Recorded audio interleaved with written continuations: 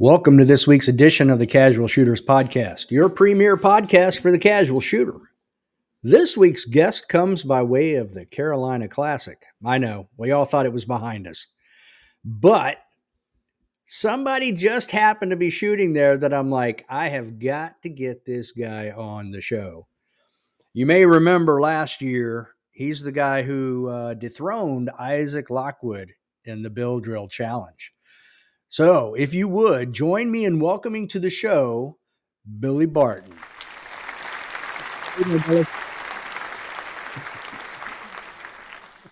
How you doing? Good, sir. Thanks for that intro. I appreciate it. Glad to be here. Thanks for having me on.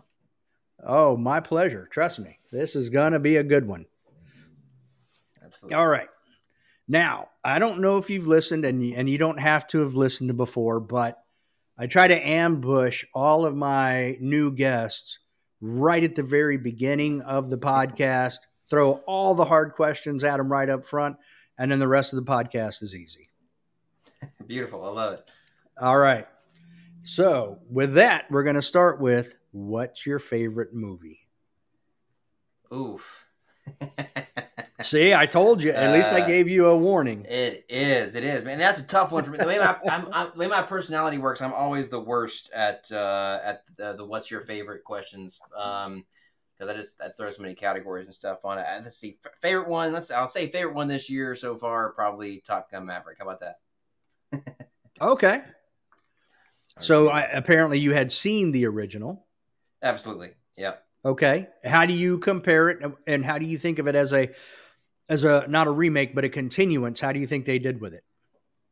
I thought they did great with it. I really did. You know, the first one I definitely saw well after it came out. It was a little bit before my time, but you know, I grew up. My dad could quote the whole movie from memory, and so I was using Top Gun references in casual conversation before I was nearly old enough to have seen the movie.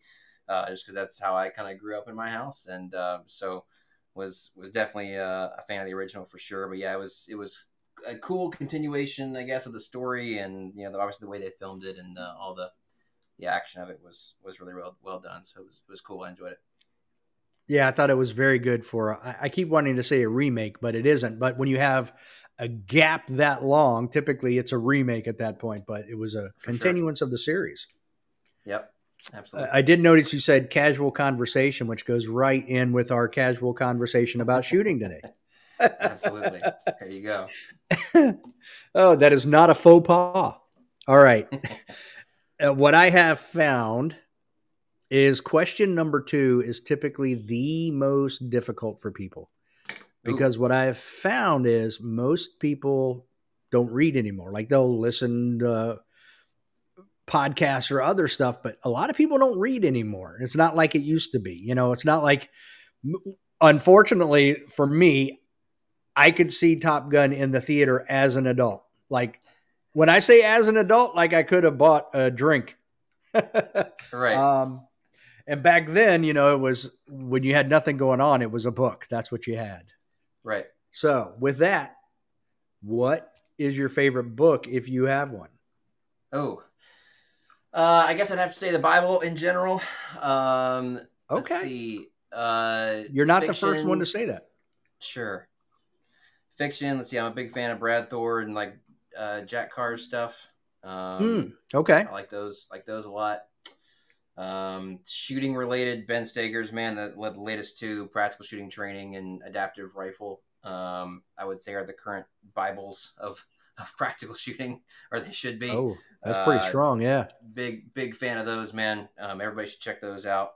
And let's see, non-shooting, I just finished rereading again the Talent Code, which I found fascinating. So that was a cool one. Okay. It's quite the array there. Yeah, it's hard to.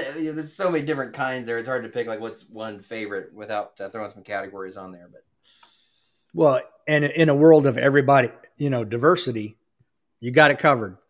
You're good. There you go. All right. Not everybody's into superhero stuff like me. I'm not into the superhero thing. But if you are, who is your favorite superhero? If you're not, Give me a historical figure. Okay. Um, yeah, not a huge superhero guy. I guess I would have to go probably Iron Man, just because he wasn't really a superhero. Like in he didn't have like powers or anything. He was just Self-made superhero. absolutely, absolutely.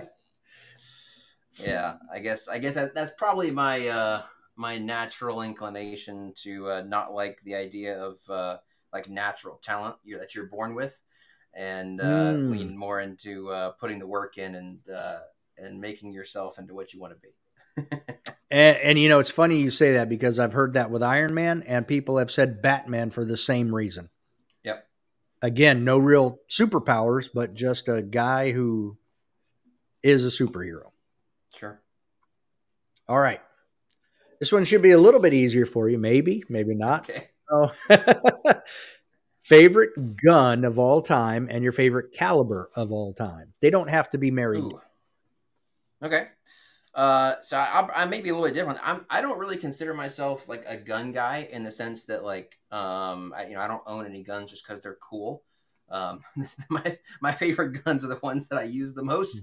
To me, that's what they're for. They're tools, right? And so what I'm currently running right now, the 5 inch, Gen One OZ9. Is what I shoot the most by far, and big fan of this pistol for sure. I've said before. I think if I had given Zev, they came out there before I was ever working with them. But if I had given Zev a wish list of everything I wanted in a pistol, that's pretty much what they built. And so I'm a big fan of that OC9 and of course 9 mil. Okay. The workhorse caliber. Absolutely. All right. Now that we've got all the hard questions out of the way, when was the first time you're on the East Coast, correct? Yep. Okay, that's what I thought. And did you grow up shooting guns? I did a little bit. My dad was a vet, so I grew up with like guns in the house and stuff like that. But not regularly and not a lot. We would go a couple times a year, got into hunting and that kind of stuff when I was a little bit older. But no, definitely no like performance shooting or any kind of competition. Didn't even really know that existed until I was quite a bit older. But yeah, I mean, the first time I actually shot a gun, I was probably 5 or 6 years old. Just plinking in the woods type stuff. Okay. So like a 22 or something like Yep, that? exactly. Okay. Did you do any hunting as you grew older? For sure. Yep. Okay. Very, very avid hunter. Once I was old enough for it, for sure. Was in the woods pretty much any day there was a season over. You would find me in the woods for sure. Everything and with everything, archery, muzzleloader, rifle, shotgun, all the above. Oh, wow. All right. Well, we'll have to come back to that then. I'm going to write that Okay. down. All right. So now, did you do any military time? No, considered it very strongly. Actually, I think my vet dad was probably the one who really talked me out of it. Actually, and said it, and then with Hmm. just he had a lot of concerns. I think with the way that the military is obviously changing and the direction that leadership is going and different things like that. And so did not end up serving myself. No. Okay. So then so you grew up, you did some plinking at a young age, you did some hunting. Once you hit adulthood, how did that go from hunting and not knowing anything about competition to getting into the whole gun world and shooting competition? Yeah. So really got into shooting seriously. I guess as my interest in self defense, preparedness, understanding what the Second Amendment's all about, more from that perspective for sure. And so I started getting interested in those concepts well before I was ready for it. And I would say from the time that I was probably I don't know 14, 15 years old until the time I was like 18 and could actually buy guns and stuff. I was inhaling all of the gun content that I could possibly find on the internet. Just really got a real interest for it. And along those lines, came across this is when the training community that we have now was really taking off. And came across things like the Magpul videos and some other instructors that were starting the online content thing at the time, and so got the idea that, hey man, if you're carrying a gun for self defense or personal protection, like the gun is not just a magic talisman that you can wave at problems and they go away. It's a tool, and like any other tool, it's only as effective as the craftsman who wields it. And so I knew that once I got old enough, I did want to start concealed carrying and that kind of thing, but I also knew that I needed to get training so that I actually knew what I was doing and could be legal and safe and responsible as well as effective. And so started taking training classes pretty much as soon as I bought my first pistol, and was lucky enough to train with folks who, although it was from a self-defense mindset, like I said, we're in about that performance lifestyle, all the speed and accuracy and actually being good with the tools that you carry.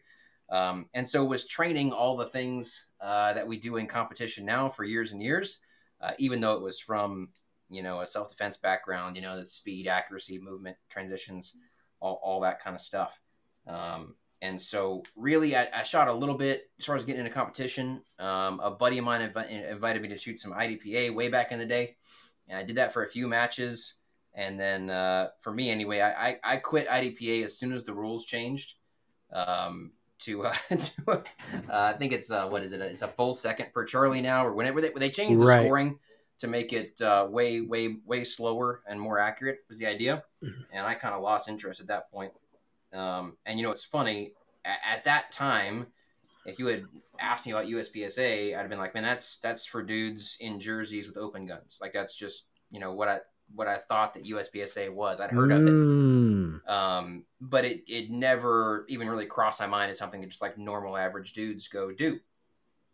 But anyway, along the way, I ended up taking another class back in 2017 from an instructor who was a master class USPSA shooter, and he came up to me after the class, and I was the best shooter in the class by far. And he came up to me and he was like, "Hey man," he's like, "Do you shoot?" He's like, "Are you training with anybody who's better than you are?"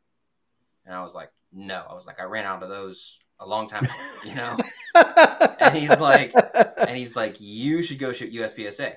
And I was like, "Really?" He said, "Yeah." He's like, "You will find people that are better than you there." And I said, "Really?" He said, "Yes." I said, Mm. "Okay." And been shooting USPSA ever since. So here we are. Wow. Okay. So how old were you then when you first started shooting USPSA? Like then? So this was my first. I shot an exploratory match in 2017. So that would have been 6 years ago. So I would have been 24. Okay. No, is that right? 20. Yeah, 24, 25, something like that. Realized that none of my gear was legal at the time. Funny enough, a lot of it would now. But I didn't even have a holster that wasn't light bearing.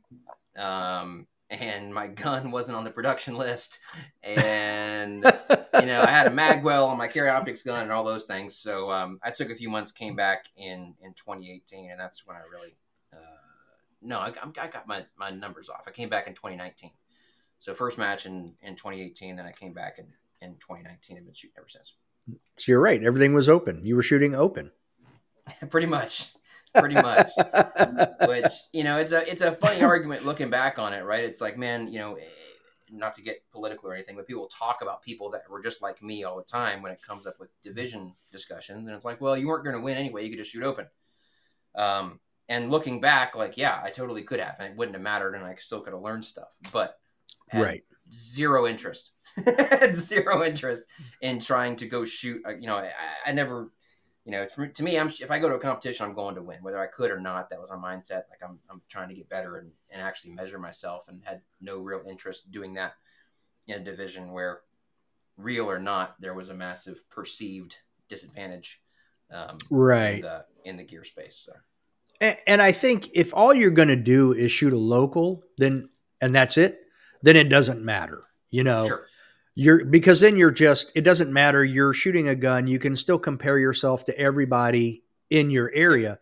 But yeah, I agree. If you're gonna shoot anything other than a local match, you might as well at least give yourself the opportunity to do well in your division. 100%. Yep. So yeah, I totally agree with you there. Now, So when you went back in 2019 and started shooting, where did you start classification wise? I would have to look back. I think I went into B first. Okay. May have been A. Okay. I'm not certain. I think I started in B. So we'll say somewhere around 65%. Sure. Okay. 60 to 70, that would cover it.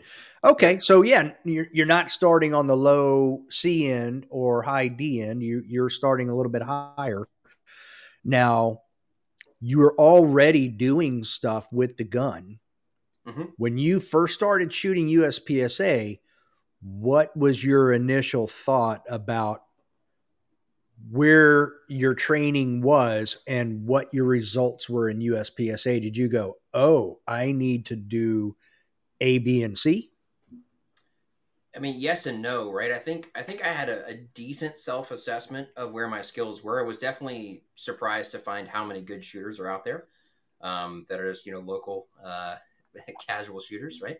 Um, Yeah. but uh, but yeah, so I made masterclass in just under 6 months, um, from that first match in 2019.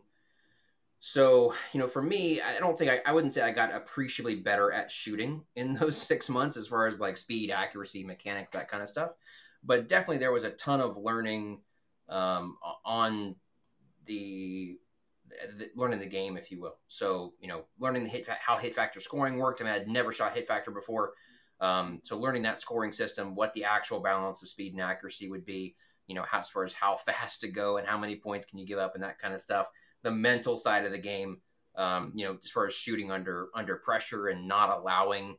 I think the reason I probably tanked a lot of those early classifiers really bad is just from the mental side of it. Everyone takes those classifiers way too Okay. seriously, and I was no exception. For sure. um, and just learning, especially the stage planning part as well. I'd never done any kind of visualization or stage planning to speak of, at all, and so all that was new for sure.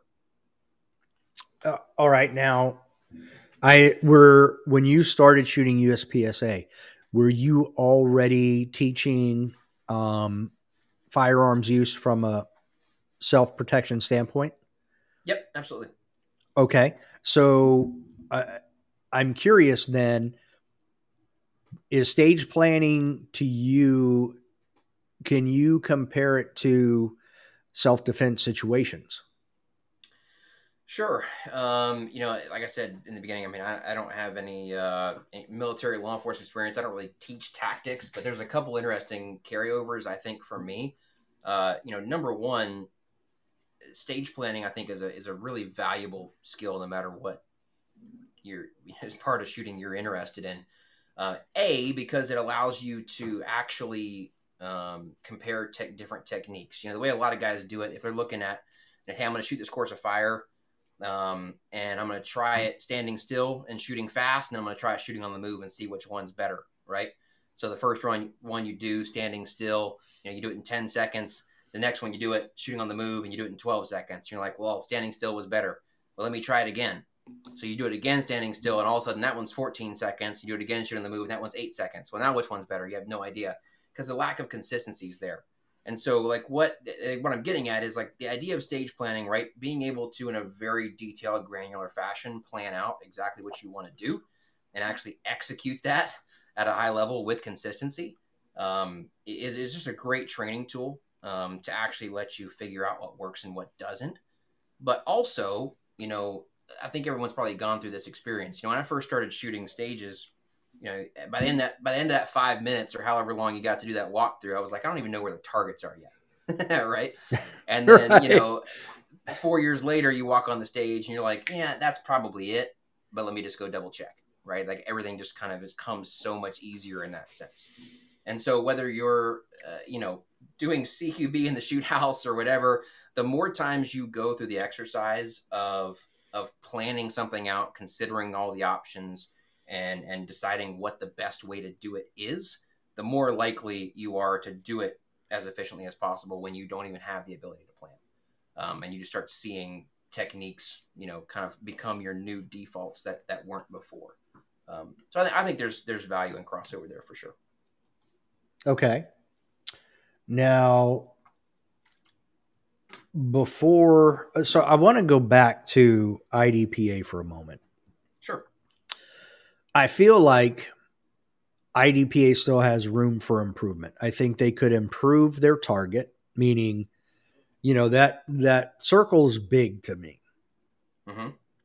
Um, I feel like if they went to something that had more, and I'll just use, for lack of a better term, I'll use scoring rings. Okay, whether they're vertical, whether it's a rectangle or whatever, similar to USPSA in that you have different values, or in their case, different points down. So if you're just outside of whatever that quote unquote A zone is, it is a half second. Beyond that, Hmm. it's a full second. And then a miss is whatever you want it to be. Yep.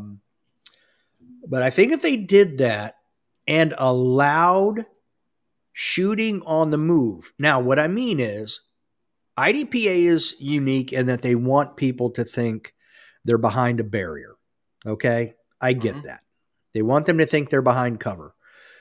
Um, but I still think there's room for shooting on the move. I feel like if they allowed you, if you're moving from one cover to another and there's a target in the open and you can engage it while you're moving, you should be allowed to do that as long as you don't stop and engage the target, in which case, okay, give them a penalty like you would get in USPSA for, some type of procedural, to minimize that unfair advantage there. But I felt like if they did those two things, it could really be a top of the line practical shooting sport. Yeah, there's. I mean, I haven't shot in a long time. They've actually made some changes that I thought were really good. It's funny at the time. Mm, I was carrying appendix, and I was carrying like with a red dot, and this was before carry optics, and so this is supposed to be a practical division that a practical sport that encourages people to actually shoot like with their carry or duty gear. And I wasn't right, allowed to shoot my carry gun. I wasn't allowed to shoot my carry holster. I wasn't allowed to shoot like anything right, that I actually carried in the sport. But they've made some changes there that I think are good for sure. I definitely think going back to the previous way of scoring, like I like hit factor better than time plus, but the old plus half second plus 1 second for Charlies and Deltas made a lot more sense to me for sure. yeah, Like you said, the shooting on the move. I think the other rule that really is kind of frustrating for folks is you can't do reloads unless you're out of ammo. yes, I I mean, agree. I don't see how that has any basis in practical or combat shooting. Like, I don't understand where that came No, from.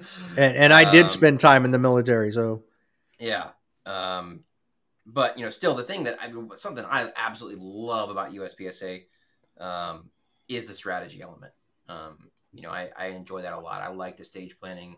I like being able to seeing people shoot different ways and see who comes up. So that's a missing piece I think for sure that I like about USPSA. But yeah, they could make some improvements that would make it a lot better for sure.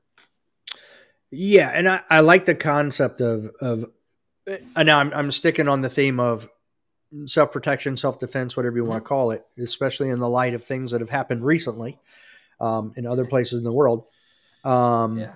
I love the concept of IDPA, and I love a lot of their stage setups because you know who Ernest Langdon is. Of course. Yeah. Okay, I'm just checking. I assumed No. you Sorry. did, Yeah. but I hate No. I Yeah. No. hate Sorry. I making. didn't mean it that way.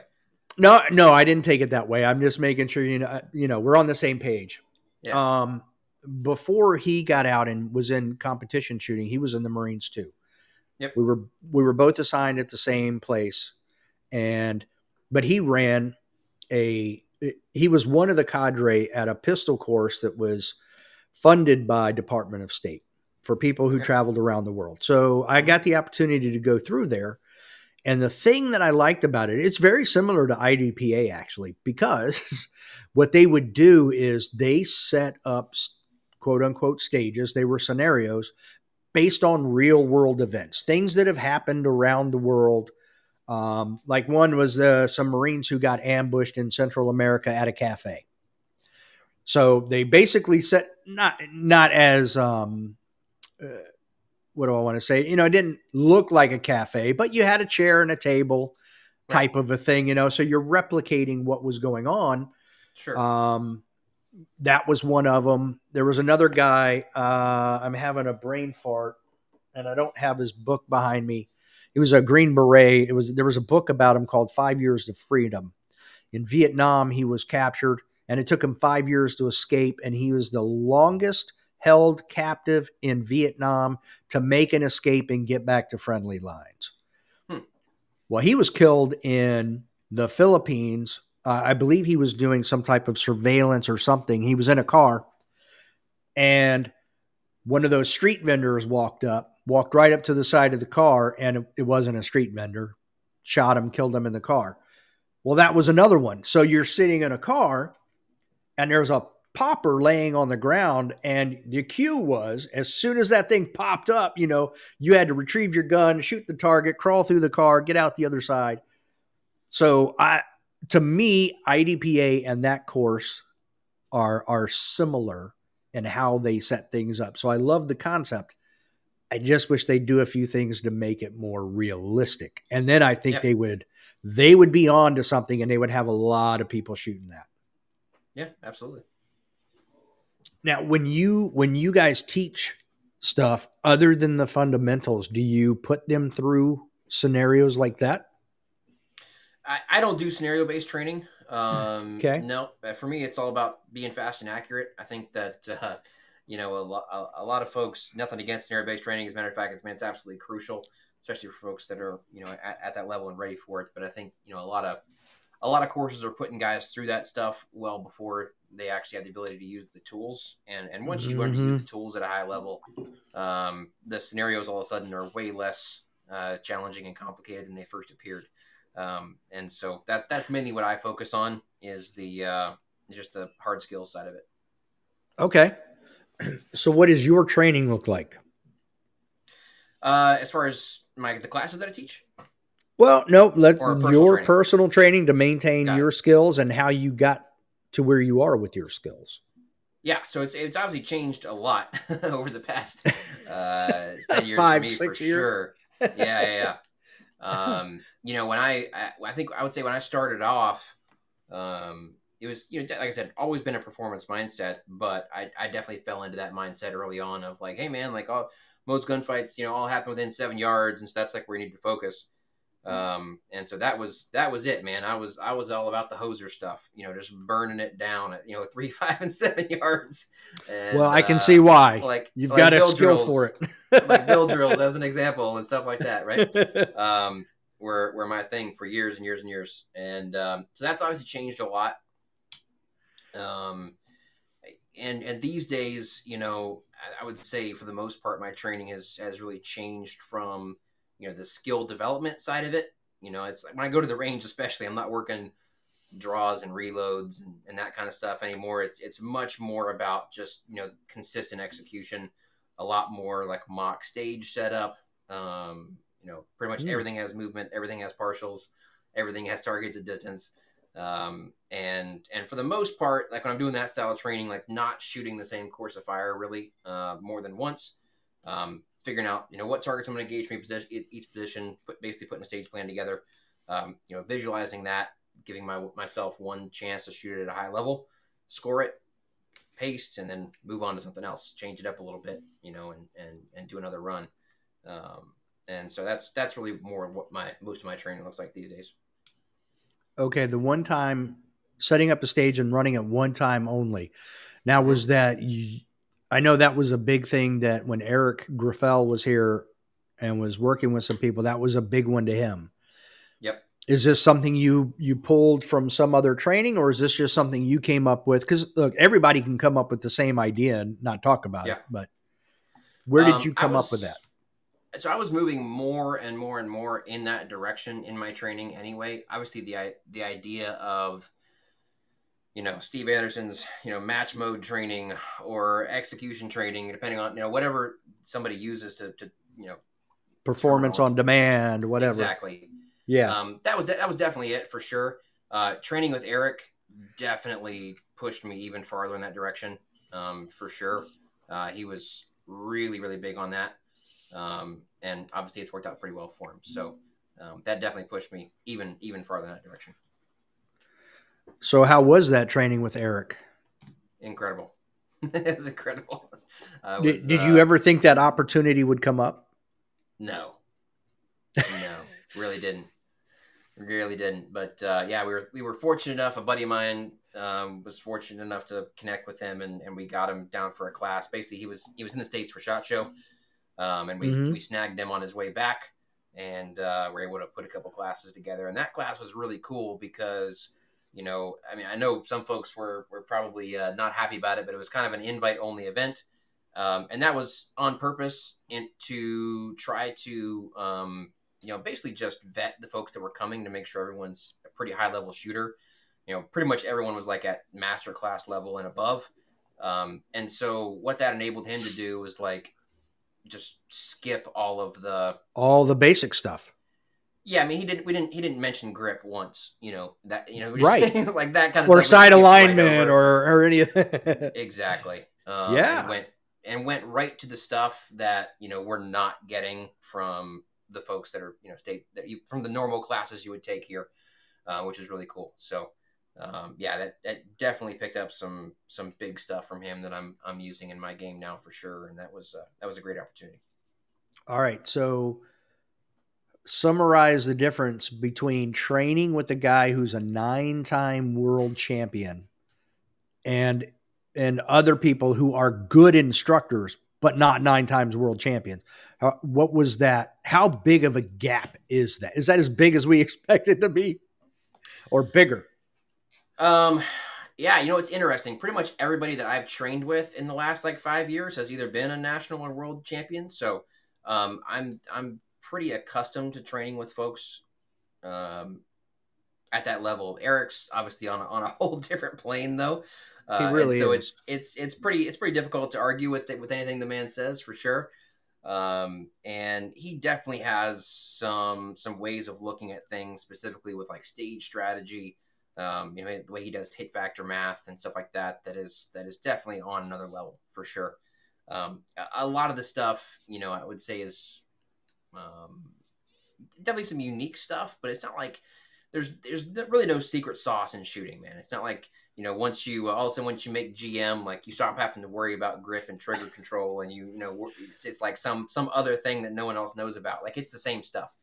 Right. And so it's more about like different ways of training that same stuff, different mindset stuff, all about the same things that everybody else is doing, and that was cool. But what's frustrating for some folks, I've I've trained with I guess 4 world champions now, and in some cases, like the stuff they're going to tell you in class is not only different, but it's exactly opposite.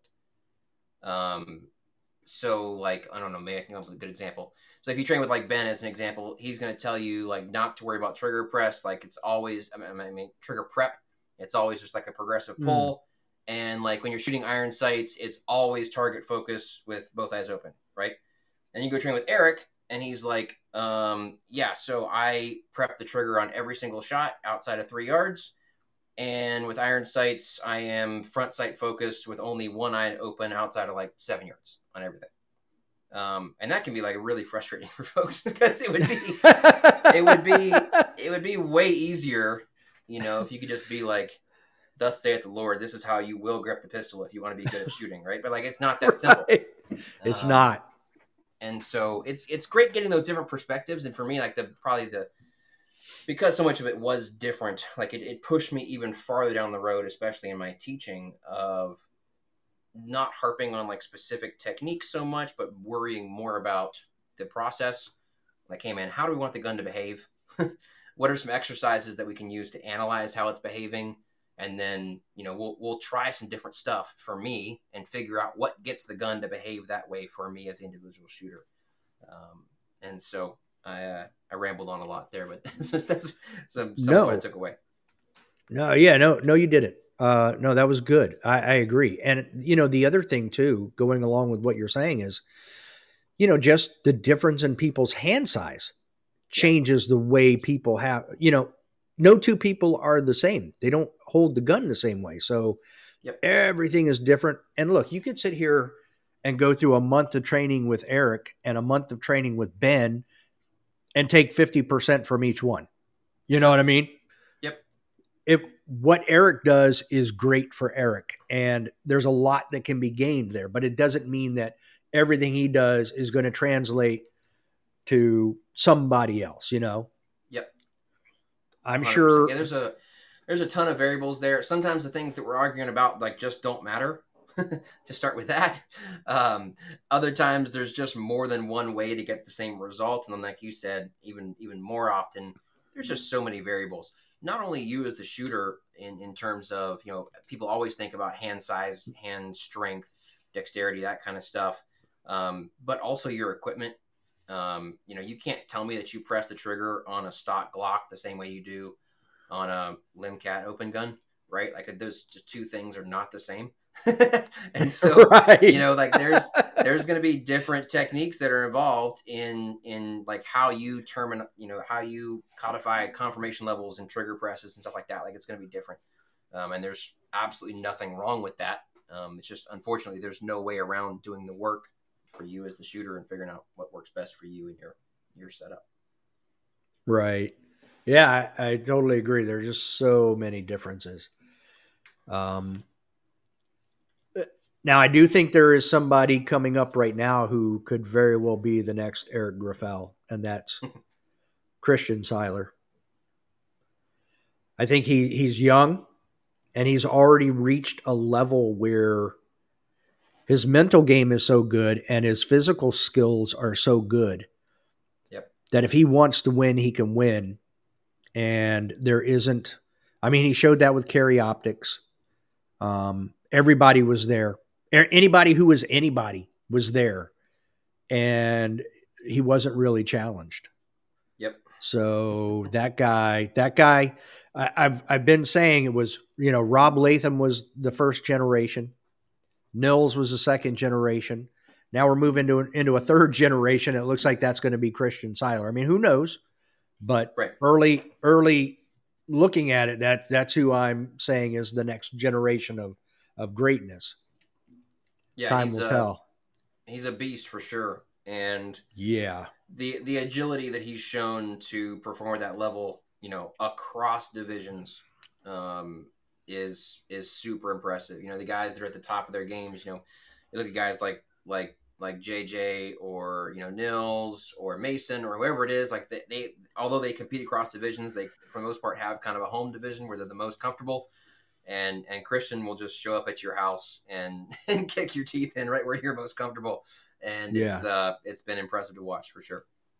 Yeah. That guy is very, very impressive. So it'll be interesting to see where he goes with all of that. Yep. Now, did your when after that week with Eric, did you change much in the way you approached training? Um, I, Definitely, I think I would say for months after that, I was just it was back in exploration, trying out different things, to see kind of what worked for me and what doesn't from some of the stuff that we train with. Specifically, I'd never trained with anybody and before who really talked about hit factor strategy the way that Eric does, as far as taking um, different stages based upon whether it's a high hit factor or a low hit factor stage, and having very specific strategies on how you approach that. Obviously, I think anybody that's been shooting USPSA for a while is aware that speed matters more on high hit factor stages and vice versa. But his very specific way of approaching a stage and being like, okay, I can have two Charlies on this stage based upon the math. Like, where do I want them? And like, Wow. picking targets where you can risk a Charlie on, like the rest of them you can't, and that kind of stuff, was definitely a mindset set shift for me. And I'm definitely, I don't think, frankly, in a place yet where I can deploy that strategy with a great deal of success. But his mindset and the way that he approaches those stages was something that I've been playing around with, probably the most different, in training for sure. Okay. Did the topic of his So he posted something.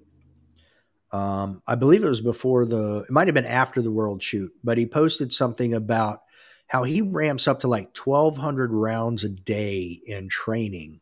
Did that topic come up at all? No, I'm very familiar with what you're talking about, but no, we didn't really talk about that a whole lot. Wouldn't say in the class, but Okay. it's very clear there's levels to this stuff, and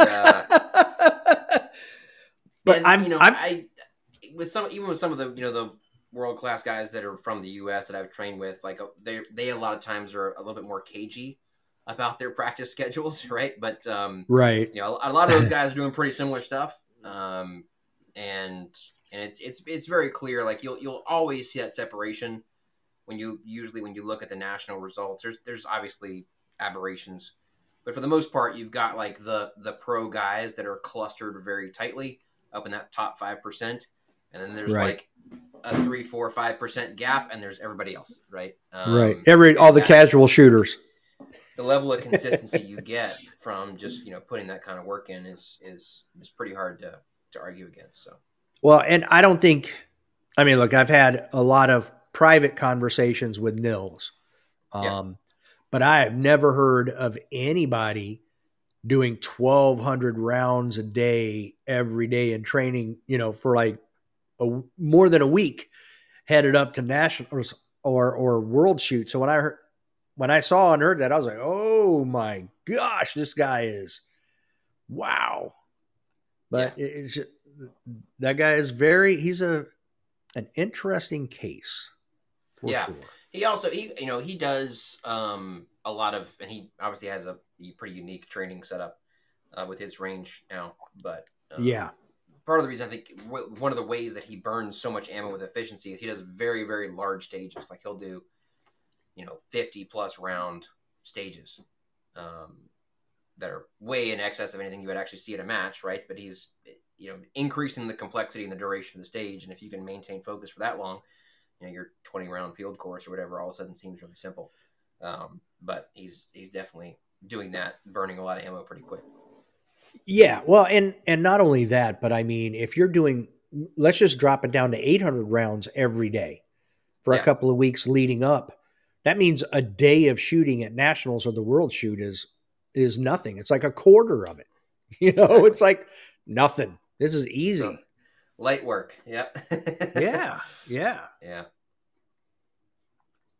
So what part of when you first became an adult and started shooting pistols made you go, this is what I want to do with my life? This I want to teach. I want to shoot. This is what I want to do. How did that come about? Yeah, it's really kind of a backward circuitous route to get there. It's funny. I was So growing up, after my dad got the military, he went into the ministry. He was a pastor all my growing up, and so he was kind of, I think, probably grooming me for that role. He might not admit it, but that's certainly what it Mm, felt like. So he had me okay. in like seminary level classes on Wow. studying a source material, arranging it for presentation, and then delivering that to an audience in an effective and entertaining manner. But when I was like 10 and like 12 years old, Wow. and had me like doing public speaking already at that age and that kind of thing. So I kind of grew up in that public speaking education type space, doing that kind of stuff. Never imagined that it would be useful in the context that I'm using it now. Um, but I went and started obviously taking training and learning about shooting, and this was again at the time where the training space is not at all what it is now. There was not nearly as many guys doing the circuit thing, traveling around the country all the time. And there's always been the gun shop guys, your NRA instructors, your basic CCW classes, that kind of thing. But man, when I went to go take my first class, I mean, I traveled out. I traveled out of state. There was just nobody anywhere close to me that was doing any kind of training that I thought was worthwhile. And so, after I've taken a few classes and been putting the work in and getting better, obviously, folks take notice and start saying, "Hey, can you just pass on what you know? Can you teach us how to do what you do? And so I started doing, small classes for friends and family and stuff like that, in my area, and it's just kind of been a progression since then. But it's definitely something that, at this point, I feel like I was not to sound grandiose, but man, I feel like this is what I was put on the earth to do. Like, this is my passion. It's what I live for these days, and I'm very glad to have found not only shooting, but the training community for sure. So, how much time do you spend each week on the range, whether it's teaching, training yourself, or what? It varies a good bit. It's funny. People always think that shooting instructors get to shoot all the time. I definitely shoot less when I'm teaching a lot than when I'm not. Right. But yeah. Last week I was on the range, I think, every single day. There's times when I go because of travel or whatever it is, a week or two at most without being able to get on the range. But I'm usually, I would say, on the range at least, 2 or 3 days a week at a minimum. But it goes up and down. Yeah, I had that conversation with Mason. I think it was back in December. It was back a while ago before this season started up. And that was one he wasn't happy with any of his finishes. And I asked him, I said, look, when you're teaching, it doesn't give you the opportunity to train. I said, how much of where you ended up, your finish, was predicated on that, just Yep. not having the time to do it. Yep. So I get it. Yeah. Yeah. But I do 100%. I go You ahead. mentioned Carolina Classic. That's obviously my, kind of home match. It's Rowan is 30 minutes from my house. And I was my biggest trip of the year that I wasn't able to do any shooting for was about a 4 week road trip that I had. Just a couple weeks before then, and was teaching for the next couple weeks right after that. And so I started, shooting and trying to get back together for Carolina Classic just a few days before the match. Mm. And it's yeah, it definitely has an impact for sure. But it comes with the territory. Okay. So you went on a 4 week road trip to train others, correct? Is that what? Actually, no. I'm actually not. I'm not training full time yet. Working in that direction. I kind of have two full time jobs that both require travel. So that was Oh. my other job. I do sell shoot houses to the military. So I was traveling around to military bases for several weeks doing demos of shoot houses and stuff like that. Which is why I didn't have guns with me, because I was going on and off of military bases all the time. But Mm. yeah. So that gets in the way of the shooting schedule sometimes, for sure. A lot, because I was my follow up question for that was going to be, do you dry fire at night since you're not able to shoot? But if you can't even take a firearm with you because you're going to be on a military base and they don't allow that, Yep. then you're kind of screwed. For sure. Yeah, no, dry fires is a huge part of my training for sure. Whenever I can, I still dry fire. Every day. Absolutely. Now I noticed that you didn't shoot handgun nationals. You did shoot the Carolina Classic. Were you able to shoot any other majors this year? So I shot Carabinics Nationals. Let's see. Obviously, Carolina Classic. I'm having troubles remembering what was this year and what wasn't. I don't know that I shot anything else. I usually shoot Georgia. I'm heading down to Florida, North Florida section, in Mm, December. okay. Sneaking a few in here and there, but Oh, Area 6 as well. okay. Yep. You got some decent shooting, and I know that's not your entire focus. Like you said, you do other stuff too. So, Yep. does your day job give you a good bit of flexibility to do the other stuff?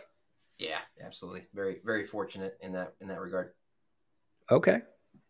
So, do you do any CQB training, teaching? No, I don't teach it. No. You just sell it. That's right. All That's right, right. I like it.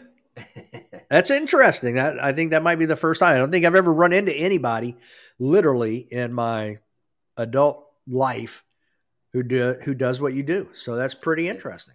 pretty unique for sure. How do you fall into that?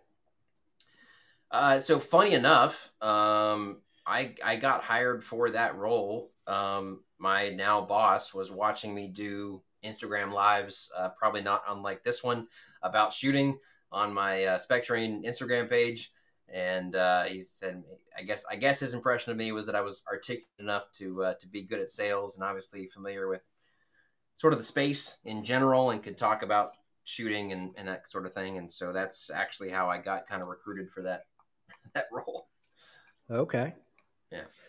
Now I don't want to go too much farther without asking you about this. So Okay. last year, people knew of you, but I think when you won the Bill Drill Challenge last year, it put your name up on a billboard. You know what I mean? I think that was Sure. awesome for you. I'm sure that helped in your training business stuff. Shooting USA then realized who this guy was, all of that, which is awesome. Yeah. You did the Bill Drill at Handgun Nationals? We did. We sure did. It was Okay. very, very different. We didn't. So they didn't actually hold a general competition at all. Well, they had. So they. Well, I should say. So they put the Bill Drill stage actually in the match. Um, Although for some reason it was wrist above shoulders, not below belt, so that changed it up a little bit. But so Howitzer sponsored that as well. They still gave away a shirt for anyone that shot actually all alphas on that stage in the match. And so they had that, but they didn't actually do the like normal build drill competition, like open unlimited entry Okay. thing that we've done in the past at Carry Optics Nationals. But yeah, Shooting USA did host a basically a rubber match between me and Isaac up there, which I did not. I didn't actually shoot the match. Like you mentioned, I've actually got some tendonitis that I'm fighting in my support hand right now, which makes squeezing the gun properly super difficult. So I was planning on taking a couple weeks off and not shooting, which is why I wasn't up there at the match. And then John hit me up and was like, "Hey, you want to come shoot some bill drills?" And I was like, "I guess we'll make it happen." So I went up there and did that real quick, but that was a lot of fun for sure. Okay. Yeah. So is that just something they're going to put on Shooting USA then? Yes, it will be. Yeah. Okay. All right. Yeah. Well, So we'll all have to. the actual the episode from Carabas Nationals that we did obviously 6 months ago now or whatever is just now getting ready to air, I believe, in a couple weeks. So that one hasn't actually aired yet, but it's coming. And then the rubber match will be a follow up episode. Okay. Yeah, I've been waiting for Carry Optics Nationals, and I'm still waiting. It's like goodness, this one's taking a Yeah. while to get out. Well, they've got yeah. Shooting USA has been hitting the circuit in as far as the shooting sports very very hard and cranking out a ton of content for all kinds of different shooting sports, not just USPSA lately. So they got a bunch of stuff in the Right. hopper. Yeah. They're busy, and then of Yep. course Jim died, so that Yeah. didn't help. Absolutely. For sure. Um. So, do you have any goals for USPSA, or is that just a way you keep measuring yourself to get better?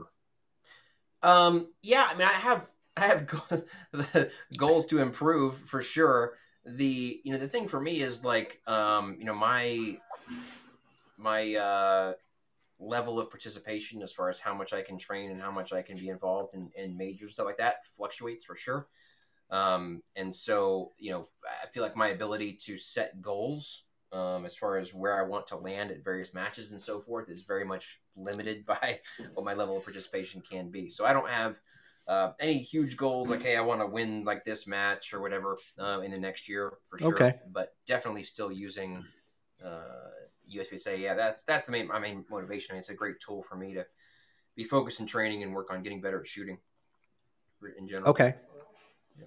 All right. I mean, that's a goal. Yeah. And it's still by using it as a measure of where you are, it still Yeah. allows you to keep improving. So Yep. I'm totally with it. Absolutely. Do you see yourself ever switching over to just doing the training stuff full time? Or do you see that as being maybe something once you retire from day job? Yeah, no, we're headed in that direction. We'll see how quick it takes off, but things it's definitely spec training is definitely growing, and the demand keeps going up. So at some point, hopefully in the near future, we'll be taking that full time. But we're not quite ready to do it just yet. But hopefully that's coming soon. Okay. And like right now, I've got your the Spec Train website up, Yep. and it looks like you do some core, some performance. I guess level up. I guess those are going in different levels. Each one of those is stacking on the last. Sort of. So yeah, the way I have it arranged right now, obviously we have the core stuff. That's basically your classic level one carbine and pistol stuff. Level up is really my flagship course that I'm doing most of my traveling with. It's my best attempt at like everything you need to know to shoot like a GM in one course. And it includes stage work, USPSA style stage work, and stage planning and all that kind of stuff, as well as the performance shooting side. That performance mechanics course is kind of a little bit of a simpler version of that. It does not include stage work. A lot of the ranges that want to host me that I can't drive to because of distance don't necessarily have all the stuff to build stages. And so that one's not so heavy on the competition side of the house, just mechanical performance shooting. It includes more of that mechanics based stuff like single handed shooting and more reload work and that kind of stuff. So Okay. that's the basic lineup, and then I've got a Marine Scout Sniper that does my leads up my precision rifle stuff for us as well. Okay. No longer Marine. Always a Marine. Yeah, Always I a know. Marine. I've been there. Yeah, yeah. I don't recognize his name though. I taught at Quantico for 4 years, Okay, cool. so Yeah, but I don't. Go ahead. yeah. No, he was he's a younger fellow for sure, but he's younger than I am even. But yeah, he was a Scout Your Sniper in the Marine child. Corps. Okay. Well, I mean, I was there from 91 to 94, so it was a I got couple you. of days ago. Sure. Um, Now, all right, correct me if I'm wrong, but don't you have do you have a video or something out about how look you're ridiculously fast in the Bill Drill Challenge. I mean, stupid fast. Almost illegal. Like literally we could outlaw that type of thing. It's crazy fast. But didn't you put a video or something out about like how to work on that type of speed? Yeah, I've got a lot of videos out. I was on social media, but on YouTube is where like the longer form stuff is for sure. I've got a full like a 20-30 minute video on just training splits specifically, and also one about the same length on the draw as well. You've got a 20 to 30-minute video just on splits? Yeah. Wow. All right. um, Okay. yeah, That's very in depth. That's what I'm it going to say is. right now. It's the most exhaustive work on the subject that I'm personally aware of, it's not all stuff that obviously that I invented as well. I mean, most of it is bits and pieces that I've stolen from folks across the years and built into kind of an overall system that I think can help folks find if folks desire to put that work in. It's obviously not. Probably the biggest bang for your buck in terms of USPSA shooting and that kind of thing. But if folks are looking to get super consistent sub 15 splits, it's a pretty good system for it. Okay. And look, I mean, I did it in the military and I did it for a few years outside of the military training people. And a Yeah, lot of what goes around in the training community is I don't want to say is not new or is old, but it's stuff that just keeps getting improved and everybody's working on the same 100%. stuff. Yep, It's rare that you actually have something completely new, you know. correct. I Yep, think I forget who it was. Was it Todd Jarrett? Somebody made a comment, when the tape on the front side of the red dot became popular, someone was like, "Oh, we used to do that in the 90s." It's like, wow. So even Well, that's not new. the I mean the if you think about it, the first red dot optics that came out for rifles did not have glass. Like they were covered up in the front. It was all occluded all the time. That was the only way you shot.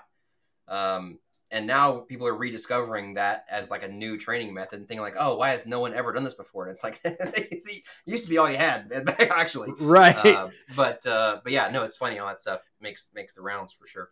I actually heard Yeah. somebody who was arguing against occluded shooting the other day go, well, how come you guys only ever do it on pistols and don't do it on rifles? And I'm like, we do.